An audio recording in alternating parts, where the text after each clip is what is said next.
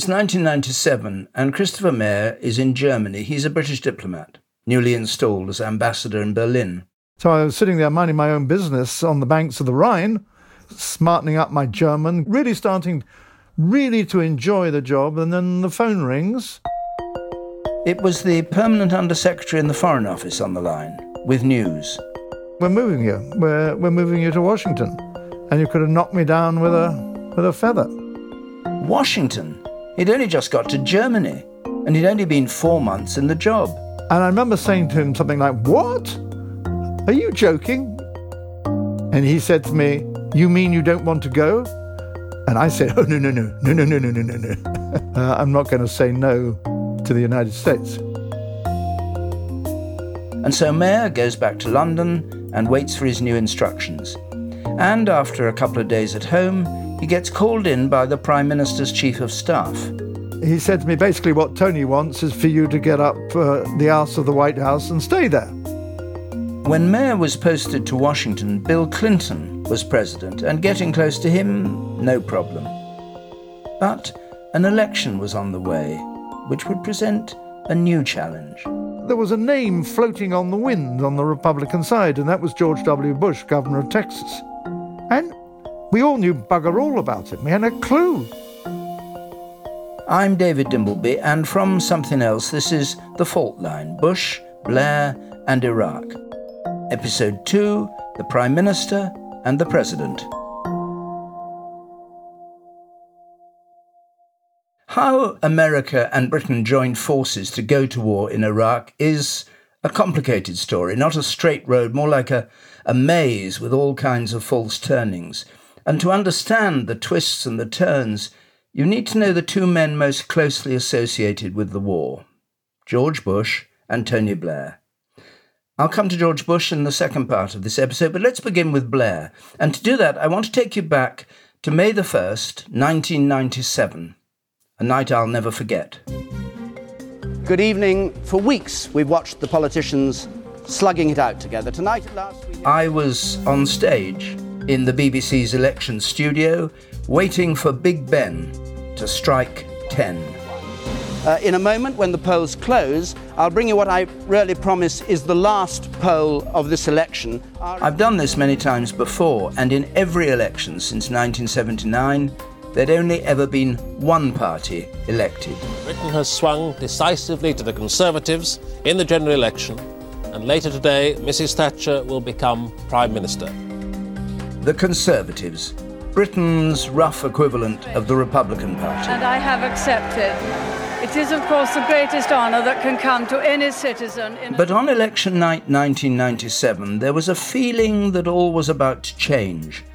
The Conservatives had been in power for 18 years, and Labour, the party of the left, seemed to be on the rise. As I stood there on that stage, waiting for the clock to strike 10, I felt keyed up. This was a big moment. We've spoken to 14,000 people in 200 constituencies tonight, and we hope they've been telling us the truth.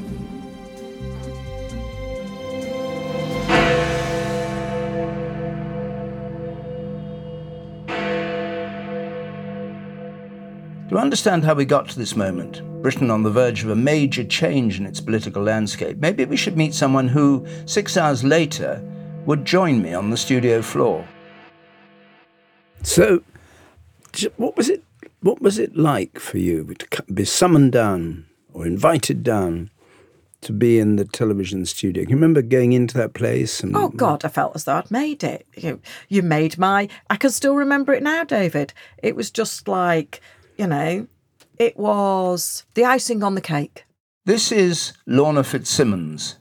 I was one of the youngest Labour MPs to be elected in 1997, and my parliamentary constituency was Rochdale. An old wool and cotton-making town near Manchester in the north of England.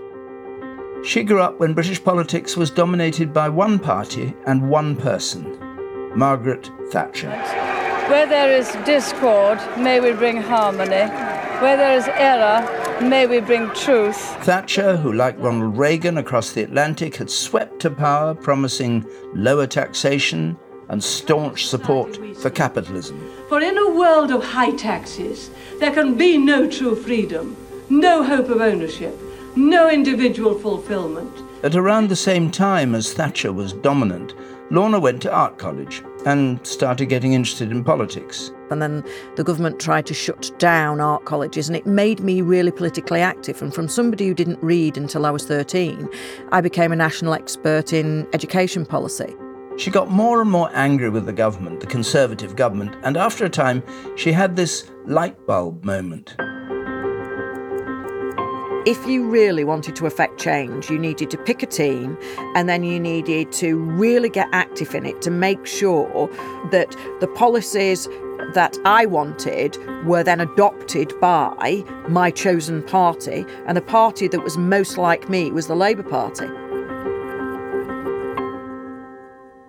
The problem was that in the 1980s, the electorate seemed to have lost faith in Labour. They were seen as being in favour of high taxes for everyone, not just the rich. And unlike Mrs. Thatcher, winner of the Falklands War, they didn't seem interested in promoting Britain on the world stage. And so, every few years, I'd hear myself on the BBC's election programme announcing Conservative election victory. She's going to have a landslide with a majority of about 146 over all other parties. In the After election victory. The Conservatives will be back in Westminster.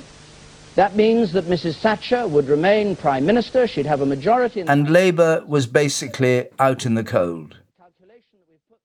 Now, during those wilderness years, Lorna worked for the party, desperate to bring them back to power. And then in 1994, John Smith, Labour's leader and their great hope, died. I remember where I was when John Smith died, and I remember then knowing that it had to be Tony. A speech by British Labour Party leader Tony Blair. Today I set out my vision for our party and our country. What we are, where we stand, and how we will govern. As soon as you hear it, you know, you feel it. It's like when you hit cut crystal. You know it's crystal. We meet in a spirit of hope. Hope that we can rid our country of this Tory government, their broken promises, their failed policies. Pollsters say that the public don't know much, but they're not stupid. They know when they've heard it. And in Tony Blair, they seemed to like what they heard. He was young, fresh, confident, and charismatic. And just as Clinton had rebranded the Democrats the New Democrats, Blair rebranded Labour New Labour. He said he believed in the market and wasn't afraid of capitalism. Not just to promise change, but to achieve it. The historic goal of another Labour government. Our party, New Labour. Our mission, New Britain. New Labour, New Britain.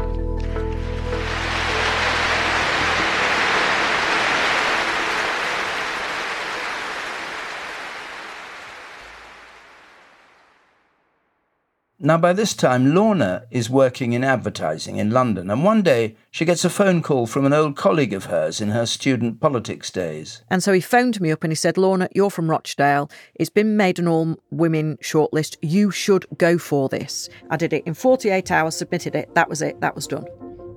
And it was the best thing I've ever done. The Tories had been in power for almost 2 decades. They were thought to be stale and out of touch, and every day there were new accusations of sleaze and scandal hitting the party. It really did feel like something had to change. It was just a wave after wave after wave of possibility and excitement, and people got involved. That cul-de-sac of 4th generation single parents, Asian women who had never been involved in politics before. Politics looked different. But still there was always this nagging doubt. If you haven't won an election for 20 years, it's hard to imagine you're ever going to win one. Even though you do the numbers and the figures, you still don't think you're going to win until you've won. And so on election day, May the 1st, 1997, at 1 minute before the polls close, Lorna is still pounding the streets. Dragging people out of their houses in their gym jams, still saying it's too close to call, come and vote. I didn't shut up shop until 10 o'clock. And that takes us back to the BBC election studio, where I'm standing waiting for Big Ben to strike 10 and to give the news the whole country is waiting to hear. There it is, 10 o'clock, and we say Tony Blair is to be Prime Minister and a landslide is likely. Sedgefield already down there on the right in the Labour Club, all applauding there. It was just like, rather more somber scenes. You know, my body's getting all tingly thinking about just how, you know, and I think it was because it was such a national thing. It wasn't just personal euphoria, it was everybody's euphoria. To the Tory vote after the Great Reform Act in 1932 when they were led by the Duke of Wellington. It was like nothing else that I have ever really experienced in my life. It cut across every section and segment of society. Wherever you went, there was hope, there was goodwill, there was happiness, there was involvement, there was engagement. And in a constituency like Rochdale, where it's, you know, perennially grumpy and won't open the door to you, that was absolutely and utterly historic. The next thing Lorna knows, she's getting a call to come down to London. The BBC producers wanted her on the programme because she was representative of a new generation of politicians, young and ambitious, and a woman. That you are essentially professional politicians with no other life. The reality is that the Parliament has been dominated by people that have been, on the whole, over 50. Now, the reality is that the people of this country, and certainly women, feel totally and utterly excluded from that. They've not exactly shown that they're good at making decisions on our behalf. Tony Blair and Labour were on top of the world. A new dawn has broken, has it not? Blair was victorious and with huge public support, the youngest Prime Minister since 1812, and with more than twice as many members of Parliament as his opponents. Game, set, and match. And he was ambitious, not just to revive Britain's fortunes at home, but to build up her influence on the world stage, to make her a global force for good. And in his mind, the best way of doing this was to show that, unlike the old Labour Party, which was suspicious and distrustful of America's power, he would ally himself with Washington and with the president he so much admired, Bill Clinton. Very well, I'd like to have a 179-seat majority, and I'm not going to give any advice. I'm going to sit here and take it. And I'll be glad. But in politics, things are never that straightforward. Because even as Christopher Mayer, Blair's appointment as Britain's new ambassador to the US, was settling into his grand mansion on Massachusetts Avenue, gossip at Washington dinner parties was focusing on something else. Who would the Republicans choose to challenge the Democrats in November 2000? When we arrived in DC in October 97, there was a name floating on the wind on the Republican side, and that was George W. Bush, governor of Texas. And we all knew bugger all about it. We had a clue.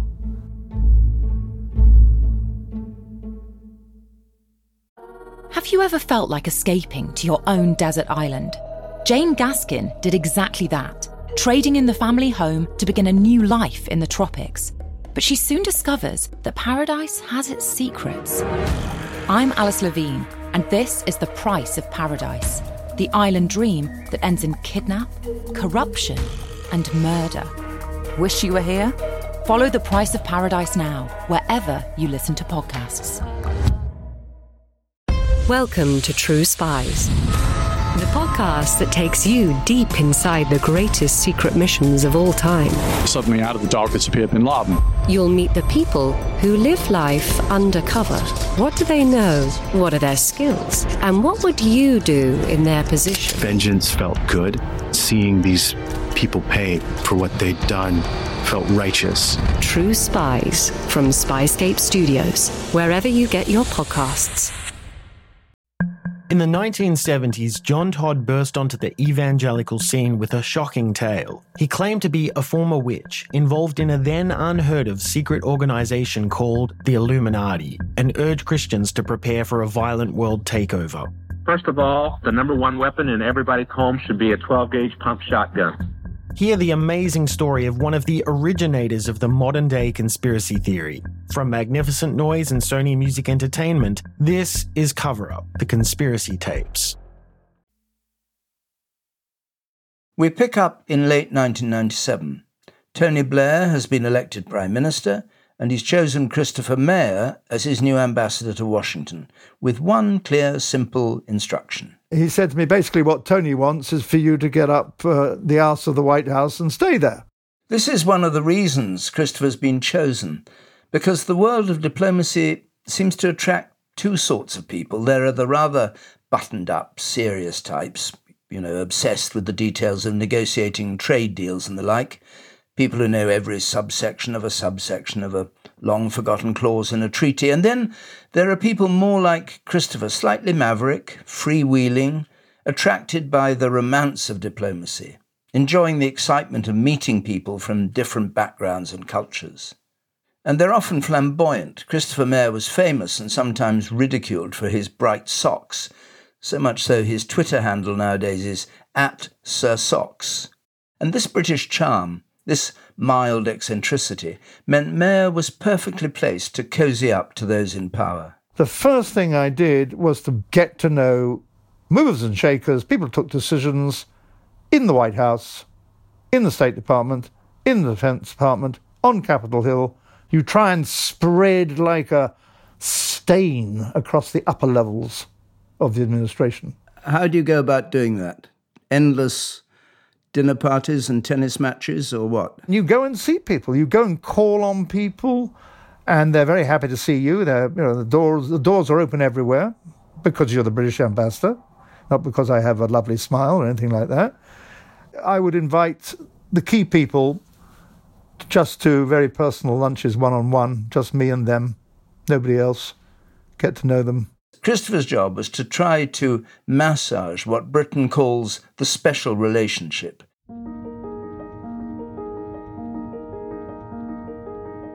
Britain's always been obsessed by this so-called special relationship with America. It's never been really clear what it is.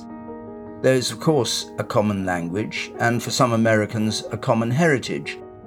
But it all seems to depend on who's president and who's prime minister. It's a relationship that waxes and wanes, usually due to the personalities of the two countries' leaders. Harold Wilson didn't get on with Richard Nixon, but Thatcher and Reagan loved each other. And we had the same political dreams and the same ways of achieving them. Britain's default position is that in some mysterious way, by staying close to America, she can always bring influence to bear on American foreign policy, and so help create the kind of world that suits Britain. As one British Prime Minister famously put it, we can be the Greeks to their Romans. Or to put it more crudely, they have the power, but we have the brains. Anyway, it's this special relationship that Tony Blair believes he must nurture, and Christopher Meyer is his man for the job. Now, 1998 marked a period of very good relations. And it was quite clear that Tony Blair and Bill Clinton got on very well, and Cherie got on very well with Hillary. After all, basically, they shared the same politics. Blair had copied Clinton's model for getting elected. New Democrats, New Labour. So it was at one of the high points in the relationship since 1945. And Blair was determined that this relationship would continue to remain on a high. He set out a vision to Clinton of British and American power hand in hand, that the two countries together could look outwards and use their combined talents and military force to make the world a better, more tolerant, more liberal place. And they actually tried to carry out that vision. Blair and Clinton helped topple Milosevic after he invaded Kosovo. The war is over, but we have to build a better peace for Bosnia and all the people of southeastern Europe. And the British Army drove rebel forces out of Sierra Leone. Meet Tony Blair Camara. At 6 years old, he is living, breathing testimony to this country's gratitude. Blair pushed Clinton to be more interventionist, for an America more engaged with the world. We need you. We need America engaged. We need the dialogue with you. Europe over time will become stronger and stronger, I believe, but its time is some way off yet. But despite the coziness between Blair and Clinton, Mair realises he has a potential problem looming. It's easy for him to get close to someone like Clinton, a president who pretty much shares the same value system as the Prime Minister. But there's an election coming up. I knew as soon as I arrived in Halloween 97, with the presidential election in 2000, that I had to start very soon looking into potential candidates for the presidential nomination of either party and try and pick out who was likely to do well. On the Democratic side, it was pretty obvious. Al Gore, Bill Clinton's vice president, had the nomination locked up before there was really a contest. And at the time, the view back in London was that Gore was going to win. And they'd be dealing with Al Gore, and it would be a kind of Clinton Mark II, and it would be third way, New Labour, New Democrats, Mark II. But Mair wasn't so sure. He had a feeling that America might be ready for change, that the political mood was shifting, and that meant he was going to have to suss out the Democrats' opponents in the Republican Party. And so Christopher starts to do what he does best. He invites people of all opinions up to his embassy for a drink or a private meal, one-on-one, and he listens carefully to what they say. There was a name floating on the wind on the Republican side, and that was George W. Bush, governor of Texas. And we all knew bugger all about him. We had a clue. I mean, people would say, "Oh, he's a very amiable guy," and all that. So I thought the only thing to do is go down and see him. And at the beginning of 1998, off Mair goes, accompanied by his wife. We went to see the governor, and I was really impressed by him. I mean, his style could not have been more different from Clinton's. It was very frank, very open. I mean, we were total bloody strangers. He said to us, "Oh yeah, I used to drink too much, but I got over that now," confessing to having been an alcoholic, and he got through all that, and he was now a serious guy. And I really liked him, and I obviously sent back to London a very positive report about him. And then a year later, he goes back to Texas on another scouting mission. And the first person he goes to see is Bush's right-hand man, the famous Republican election strategist, Karl Rove. And Rove said, "Yep, he's going to declare, he's going to run, and we think we stand a very good chance of beating Al Gore." So after seeing Rove, Mair gets his second appointment to go and see Bush. One of the things that impressed both Catherine and me was not only was he frank about his sort of past issues with drink, he was very frank about not knowing almost anything about foreign affairs. He said, "Well, I once went as a child to Scotland." And then he said, "I travelled with my father when he was president once to Israel." And I think he said, "I've also been to Italy. And my wife, Laura, did a teaching exchange somewhere in southern England." He said, "That's about it. And we know a little bit about Mexico." And then just as Christopher was leaving, Bush said, "I'm going to have to surround myself with good people to bring me up to speed on this. I'm really going to have to learn about all these issues in the world, like Russia and the Middle East."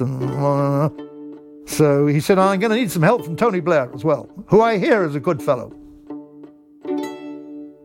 But apart from getting help from Blair, Christopher's wondering, who is he going to get advice on foreign policy from?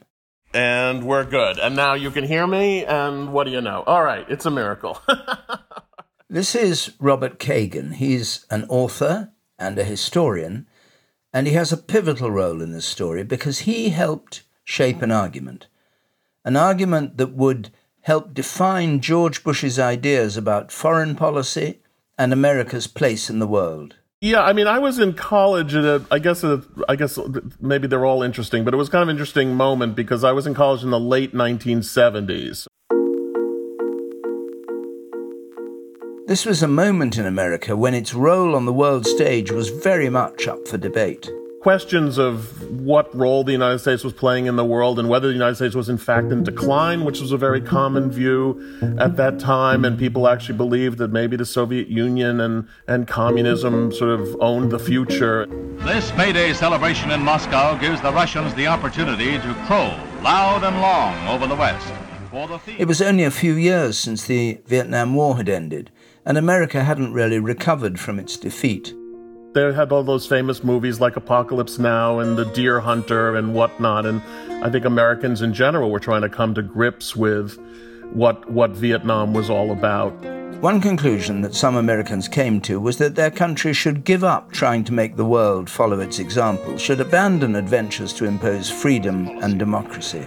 This monstrous chessboard game of power politics, this game which all others play with our boys and the Vietnamese people as pawns. These pawns bleed, and the players of the game aren't going to win. But that was not the view that won out. Because in 1980... But let me just say first... Let me just say, first of all, this has been, well, there's never been a more humbling moment in my life. Ronald Reagan was elected, and America once again has a president who sees America's role as setting the world to rights, with the United States itself, as he famously described it, the shining city on a hill, a beacon of hope for the whole world. I certainly had a sense that because of Reagan, the United States, in a way, had returned to playing an important leadership role in the world. Reagan said it was time to confront the enemy of everything America stood for, communism, in the form of the Soviet Union, or the evil empire, as he called it. But if history teaches anything, it teaches that simple-minded appeasement or wishful thinking about our adversaries is folly. It means the betrayal of our past, the squandering of our freedom. No ifs, no buts. The Soviet Union had to be defeated. That made a big impression on me and others, that the United States really did have an important role to play, and that maybe contrary to what people might have thought during the Vietnam years, that role was also welcomed. It made such an impression on Robert that he got a job in Reagan's State Department, working alongside a lot of people who'd later become famous as the architects of the Iraq War. People like Donald Rumsfeld, George W.'s defense secretary, and Paul Wolfowitz, his deputy. What they all had in common was admiration for Reagan's use of America's strength. And it seemed like the sort of strength that he'd exhibited had not actually made the world more dangerous, but had made the world safer. It all culminated for Kagan in Moscow, 1991. So we were there in the summer of 91 when the Russian Republic was born and Boris Yeltsin climbed up on the tank, and I actually was pretty near the tank when he climbed up on it, so that was quite an experience. But his optimism didn't last long. Good evening. The headlines at 6 o'clock. Waves of Allied aircraft have been bombing targets in Iraq and Kuwait all day long. In the previous years, Saddam Hussein, the president of Iraq, had invaded the small oil state of Kuwait. And President George H.W. Bush, George W.'s father, had put together a coalition of 35 countries to punish him for his breach of international law and expel him from Kuwait. It was swiftly achieved, but as the American forces swept up the road towards Baghdad, the capital of Iraq, they were told to halt. They could have gone on to remove Saddam from power. After consulting with Secretary of Defense Cheney, the chairman of the Joint Chiefs of Staff, General Powell. But George Bush decided the mission had been accomplished. It hadn't included removing Saddam, only getting him out of Kuwait. All United States and coalition forces will suspend offensive combat operations. For Kagan, this was a sign that there were people, especially in the Republican Party, who believed it wasn't any longer their job to go around the world spreading freedom and democracy. Yeah, I would say that the fall of the Soviet Union led to a very large number of people, including those who were very, vigorous Reaganites and vigorous Cold Warriors, into thinking that, yes, the job was done. America's enemy had been defeated. America can now go back to being a normal nation. Rather than an exceptional one. That it had sort of shouldered a heroic burden during the Cold War, but now that the Soviet Union was gone and communism was defeated, that it wouldn't be necessary, and the United States could go back to being normal. And this was a very widespread view. The United States is always puzzling about what its proper role in the world should be. It's a constant debate inside and outside government, in think tanks and universities, through seminars and lectures and articles and books, and, of course, gossip around the Washington dinner tables of the powerful. And that's how Robert started to frame his argument, that the collapse of the Soviet Union and the retreat from Baghdad were actually moments of danger, both for America and for the world. My view was that the United States played a critical role in maintaining peace and security. The success of democracy around the world owed something to the fact that the United States was itself a democracy, was a superpower, and was engaged around the world. And so it's not so much a question of duty. It's more a question of, if Americans want to live in a certain kind of world, there's no one else who can create that world and sustain that world. And if others want to live in that world, they also know that the United States is a critical part of making that world possible. These were the arguments Kagan was making, trying to win round former colleagues who thought that America should probably focus on America first. And I must say I felt pretty alone in arguing that that was not the case, which I did in the 90s, even against the Republican Party, which was very much at that point turning, I won't say in an isolationist direction, but certainly in a direction toward retrenchment. He wanted to turn the Republican Party away from what he saw as the dangers of American isolationism. So the party that had been the Reaganite party was now the party that was saying that we're too involved in the world and we ought to be pulling back, and were criticizing Clinton for excessive interventionism everywhere. It was the Democrats who'd become the interventionists. The Republicans no longer seemed interested in the rest of the world. Kagan started a think tank called the Project for a New American Century, and he coined a term for his philosophy, neo-Reaganism, and many people from his days in the Reagan administration joined him. They focused on a number of different issues, but there was one place that kept cropping up: Iraq. For some American conservatives, the decision not to send the troops into Baghdad back in 1991, when they'd had Saddam on the run, was a stain on America's reputation. One of those people, and a member of Kagan's new think tank, came to see Christopher Meyer just after he took up his post in Washington. And then I hadn't been there more than 2 weeks when Paul Wolfowitz asked to come and see me. Wolfowitz had worked with Kagan in the Reagan administration. So we have our first meeting in the embassy over a cup of coffee. And that is when I realized that he is utterly obsessed by what he considers the work left undone at the end of the first Gulf War, when, in his view, and a lot of those on the right, the Americans should have marched all the way to Baghdad and toppled Saddam Hussein in 1991. And the fact that the United States had not done that had thus built up a load of trouble for American interests in the Middle East. And he said, well, if I were in government now, I would invade southern Iraq, seize the oil fields, and sit there. Deprive Saddam of oil revenue until his regime crumbled. And then we would instill democracy. Now, this all sounds kind of crazy, even with the benefit of hindsight. It might sound crazy, but it was a view that was on the rise in the world of Washington conservatives. They lobbied so hard that they got Clinton to sign something called the Iraq Liberation Act, which made regime change in Iraq the official policy of the United States, though no one thought he'd act on it.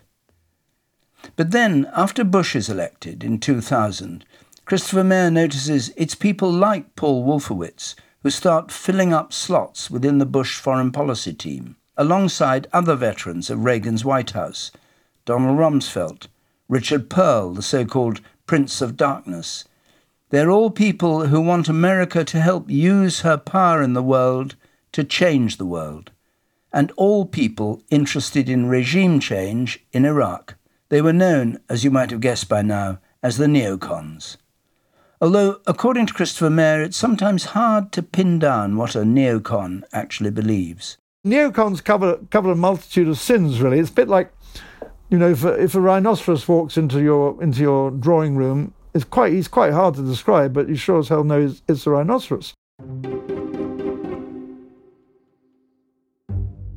So this Republican president, surrounded by his neocon advisors, is the man that Tony Blair wants to get close to.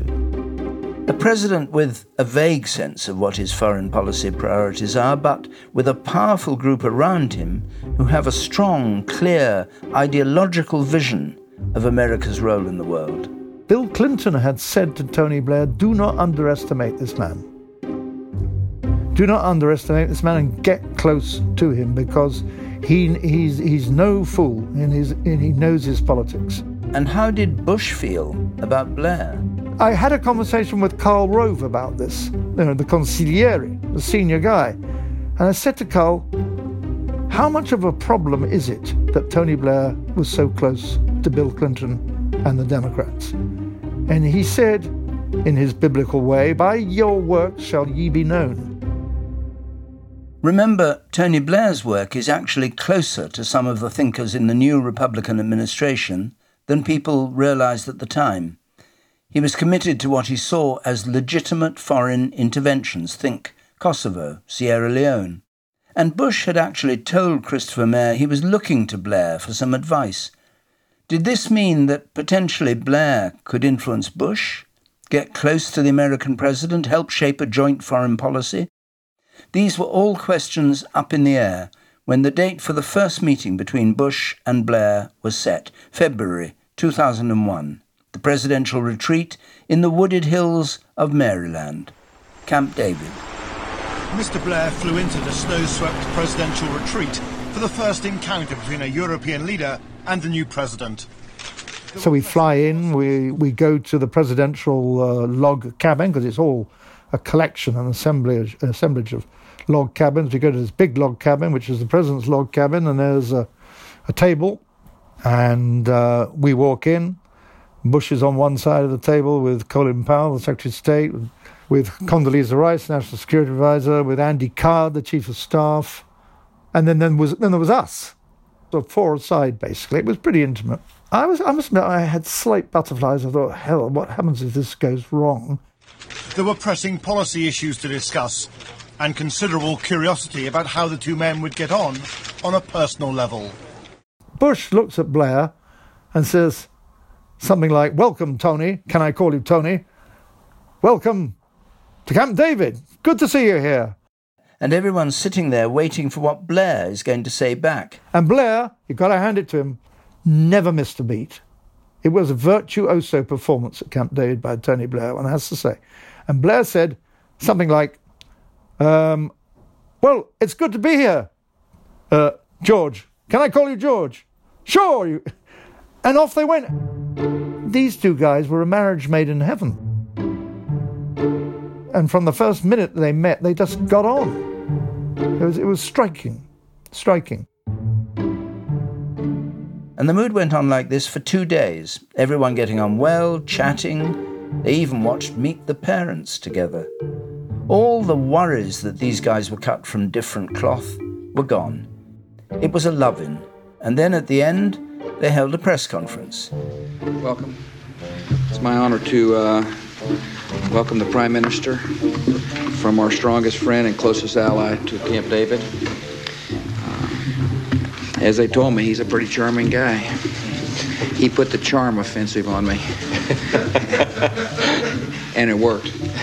And at the very end, an American journalist said to Bush, a kind of killer question. At the last, very often the last question is the killer question. And it was... a question for both of you. There's been a lot said about how different you are as people. Have you already, in your talks, found something maybe some personal interest that you have in common? Mr. President, what do you have in common with Mr. Blair. And I was standing at the back, and Bush hesitated a nanosecond too much, and then he said, the astonishment of everybody, "We share the same toothpaste." Well, we both use Colgate toothpaste. They're gonna wonder how you know that, George. I looked at our journalists, our hacks, our political editors, and I could see their eyes popping out of their heads. What does this mean? Were they sharing the same bathroom? We both got great wives. But Mayer says this was classic Bush, a bit uncomfortable at off-the-cuff questioning and his mind genuinely just going blank. And all he could remember was that in all the bathrooms of Camp David, in all the cabins, Colgate toothpaste was supplied. But while this first meeting was very much about the two personalities, there was, of course, discussion of policy. They talked about Northern Ireland, about the Middle East.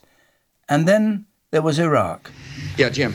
We do know that there is a consensus that sanctions hurt the people of Iraq too much and perhaps Saddam Hussein not enough. Mm-hmm. Did the two of you discuss ways of changing the sanctions to make them tougher on him? Bush was adamant in his reply. First, our beef is not with the people of Iraq. It's with Saddam Hussein. And secondly, anytime anybody... But while his message was tough, the two leaders didn't seem to be thinking of any change of policy on Iraq, other than maybe making the sanctions regime less severe on the Iraqi people. Having said that, to the extent that sanctions are hurting the Iraqi people, we're going to analyze that. And this is what Christopher was picking up as well, from one of his main sources in the White House, Condoleezza Rice. What she was talking about in the first year of the George W. administration was containment. Sanction tightening. She was not talking about military action. But of course, this was before 9/11, and everything changed after 9/11. It was an event that was like no other, and we were perfectly aware of the fact that it could be the first of many such events. So it turned the only two things that could compare to it were financial crisis or the present crisis over COVID. That's next time on The Fault Line. The Fault Line is a Something Else production. It's presented by me, David Dimbleby. Joe Sykes is the producer, with additional production from Jade Scott. Mixing and sound design comes from Evan Arnett and Will Short at Spoke Media. The editor and executive producer is Peggy Sutton. And thank you to Dasha Lisitsina, Ali Adlington, Meera Sharma, Russell Finch, Carly Maley, Aaron Baker, Chris Blackley, Emma Lansdowne, Mark Rivers, and Steve Ackerman. And also thanks to the George W. Bush Presidential Library for the use of their archive.